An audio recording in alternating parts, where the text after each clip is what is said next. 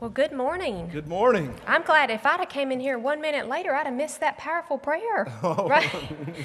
I'm so thankful to be with you here today. And as I was preparing, God gave me a scripture, a little bit different scripture sometimes than I normally present. But I just believe this is a message specifically that He's crafted for me to share for you as a body. And so the scripture comes from Isaiah 61 through 2. And it says, "Arise, shine, for your light has come, and the glory of the Lord rises upon you. You see, darkness covers the earth, and thick darkness is over the people. But the Lord, He rises upon you, and His glory appears over you." So, friends, there is a battle over the sanctity of life. And let me be clear that the battle is between the gospel of life and the culture of death. It's a big battle. It's a raging battle. And it's a battle that's too big for you or me, but it's not too big for the Lord. And in 2 Chronicles, He tells us the battle is too big, but you are called to stand in position. And each and every one of us have a different role in the big story, the big plan of God. I do believe we'll see the end of abortion in America. I do believe we're going to see the reverse of Roe versus Wade, and I'm excited to be a part of that. But this battle will determine the destiny of all mankind. So, what can we do about it in our circle of influence? And so God gave me these questions that I want to present to you, just a few, but I believe it's questions that you should ponder in your heart. What would it look like if you built a wall of hope around your community? And that a woman would never have to walk outside your community to enter into an abortion clinic? What would it look like if a woman facing an unplanned pregnancy knew that her needs would be met? What would it look like if you mentored her? And what would it look like if she could be freed from the secrets and the pain that she's been hiding? And what would it look like if she could receive Jesus as Savior and you were the one that introduced her to Him? So every person here today, I believe, can make a difference and change the course of future, our future, their future, if we are Jesus to the woman at the well. Now, I was the woman at the well, and most of all these women are the woman at the well. Just this past week, we've seen many, many women at the well in our facility, and it was these small acts of kindness, being Jesus to her, that made all the difference in the world. The battle of life will be won when we don't just care for our own family, but care for the whole family of God. So I want to talk about abortion. And I want you to rethink how you even think upon that word and what it means to you. Something that did not used to be spoken much at all. Now we hear a little bit more about it, but it's something that we need to be talking about every day. And it's something that we need to be moving upon and being active when it comes to the word abortion. So abortion is a choice that's given to us so freely, but yet it changes our life forever. Not in a good way, in a terrible way. When a woman is considering abortion, there's a silent cry within her, and that cry is screaming, "I'm desperate. I need help. I need freedom." And she believes the lie that the abortion is what's going to bring her the freedom. She's fed the lie. But in fact, what abortion does is just open up a whole nother can of problems. These are problems that we can't take back. You can't return an abortion. When it's done, it's done. And the only one that lives with that regret and that pain for the rest of her life is the mother. Abortion does not free us. In fact, it enslaves us to bondage, to prison, and floods the world with darkness and pain.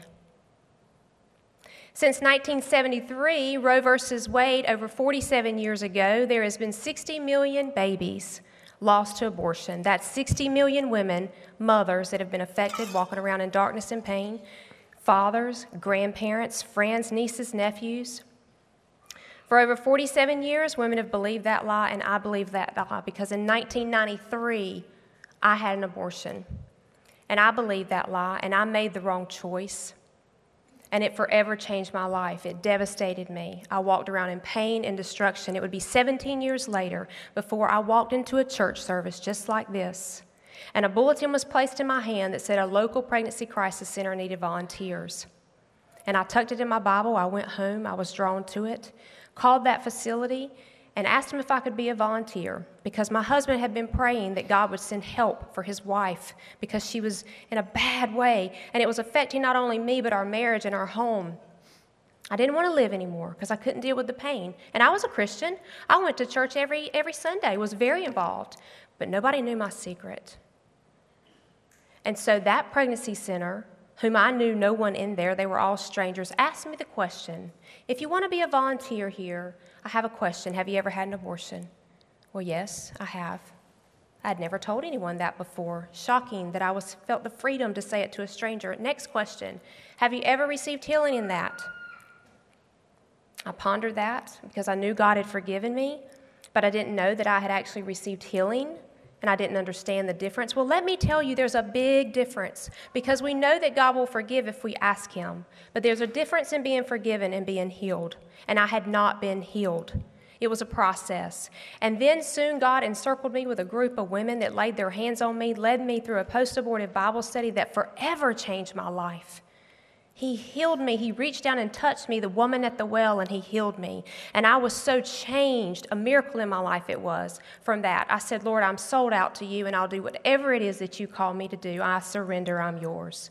And let me tell you, God took full advantage of that, because then he would move me from that to being a volunteer, an abortion recovery facilitator, to leading me to Horry County to found a pregnancy crisis center that now has 3 locations, saving lives, hundreds of them, women being freed from the pain of abortion, and even led me here today to speak to you.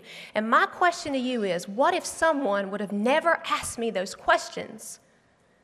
Maybe I would have been one of the ones that took my life. You see, life is nothing but a vapor. So it's only by his grace and mercy that I stand even here before you today. But what if nobody would have asked me that question? You have to ask the questions. It would be later after that I would request my medical directors from the doctor that performed my abortion and read the lies in there to describe my baby to be red, spongy tissue, all body parts present. God gave me the strength to read those records. Then it would go on to say that the doctor had a divine, counseling session with me that said we came to the agreement together that I would be better off to terminate that baby than to raise that child. We never had such a conversation. He never spoke to me at all. He just took the life of my baby. And so again, why did God allow me to get those medical records and read them so I could expose the lies of Planned Parenthood and the abortion industry? Now, I want to say to you that the same lies that are fed out there that is believed are the same lies that are believed within the walls of the church. It's no different. It's just walls out there, in here. The darkness is not limited to the world outside. It's also inside our churches. Why? 1 in every 3 women have been affected by abortion or will by the age of 45. Those are real stats. You think about that. 1 in every 3, even in this room. If we are pro-life, we have to be pro-Jesus, because there's not something in between. You're either for him or you're not. And Jesus is the only agent that we have against death. And so if we are going to win this battle, the only way that we can win it is standing on the truth and the word of God. And he's calling us to do that. And as a church, we failed. And I'm not just speaking to you. I'm speaking to the whole body. I'm speaking to myself. And we need to repent of that. But we can. And we can take a stand today to say, I will be a voice for that woman at the well. I will speak that truth. And when we talk about the sanctity of life, do the women listening think that their lives are sacred too? Or is it just the unborn? Do they believe that? All life is sacred? Well, they are. Many women that have had abortions commit suicide because they can't deal with the hidden pain. 78% of post-abortive women claim a religious affiliation. Oh, yes, they come into our center. They say, I'm Christian, I go to church, but I can't have this baby. 36% were regular attendees when they had terminated. Sadly, 64% believe church members would be more likely to gossip about them than to help them. Oh, let us not be that kind of people. Because right here, right now, there are women who know what it's like to feel desperate and alone, to feel the shame of abortion and to hide a dark secret. They believe they are not allowed to mourn the loss of their baby. They believe they don't even have the dignity or owe the dignity to grieve the loss of that child. Well, God has sent me here to say that you do.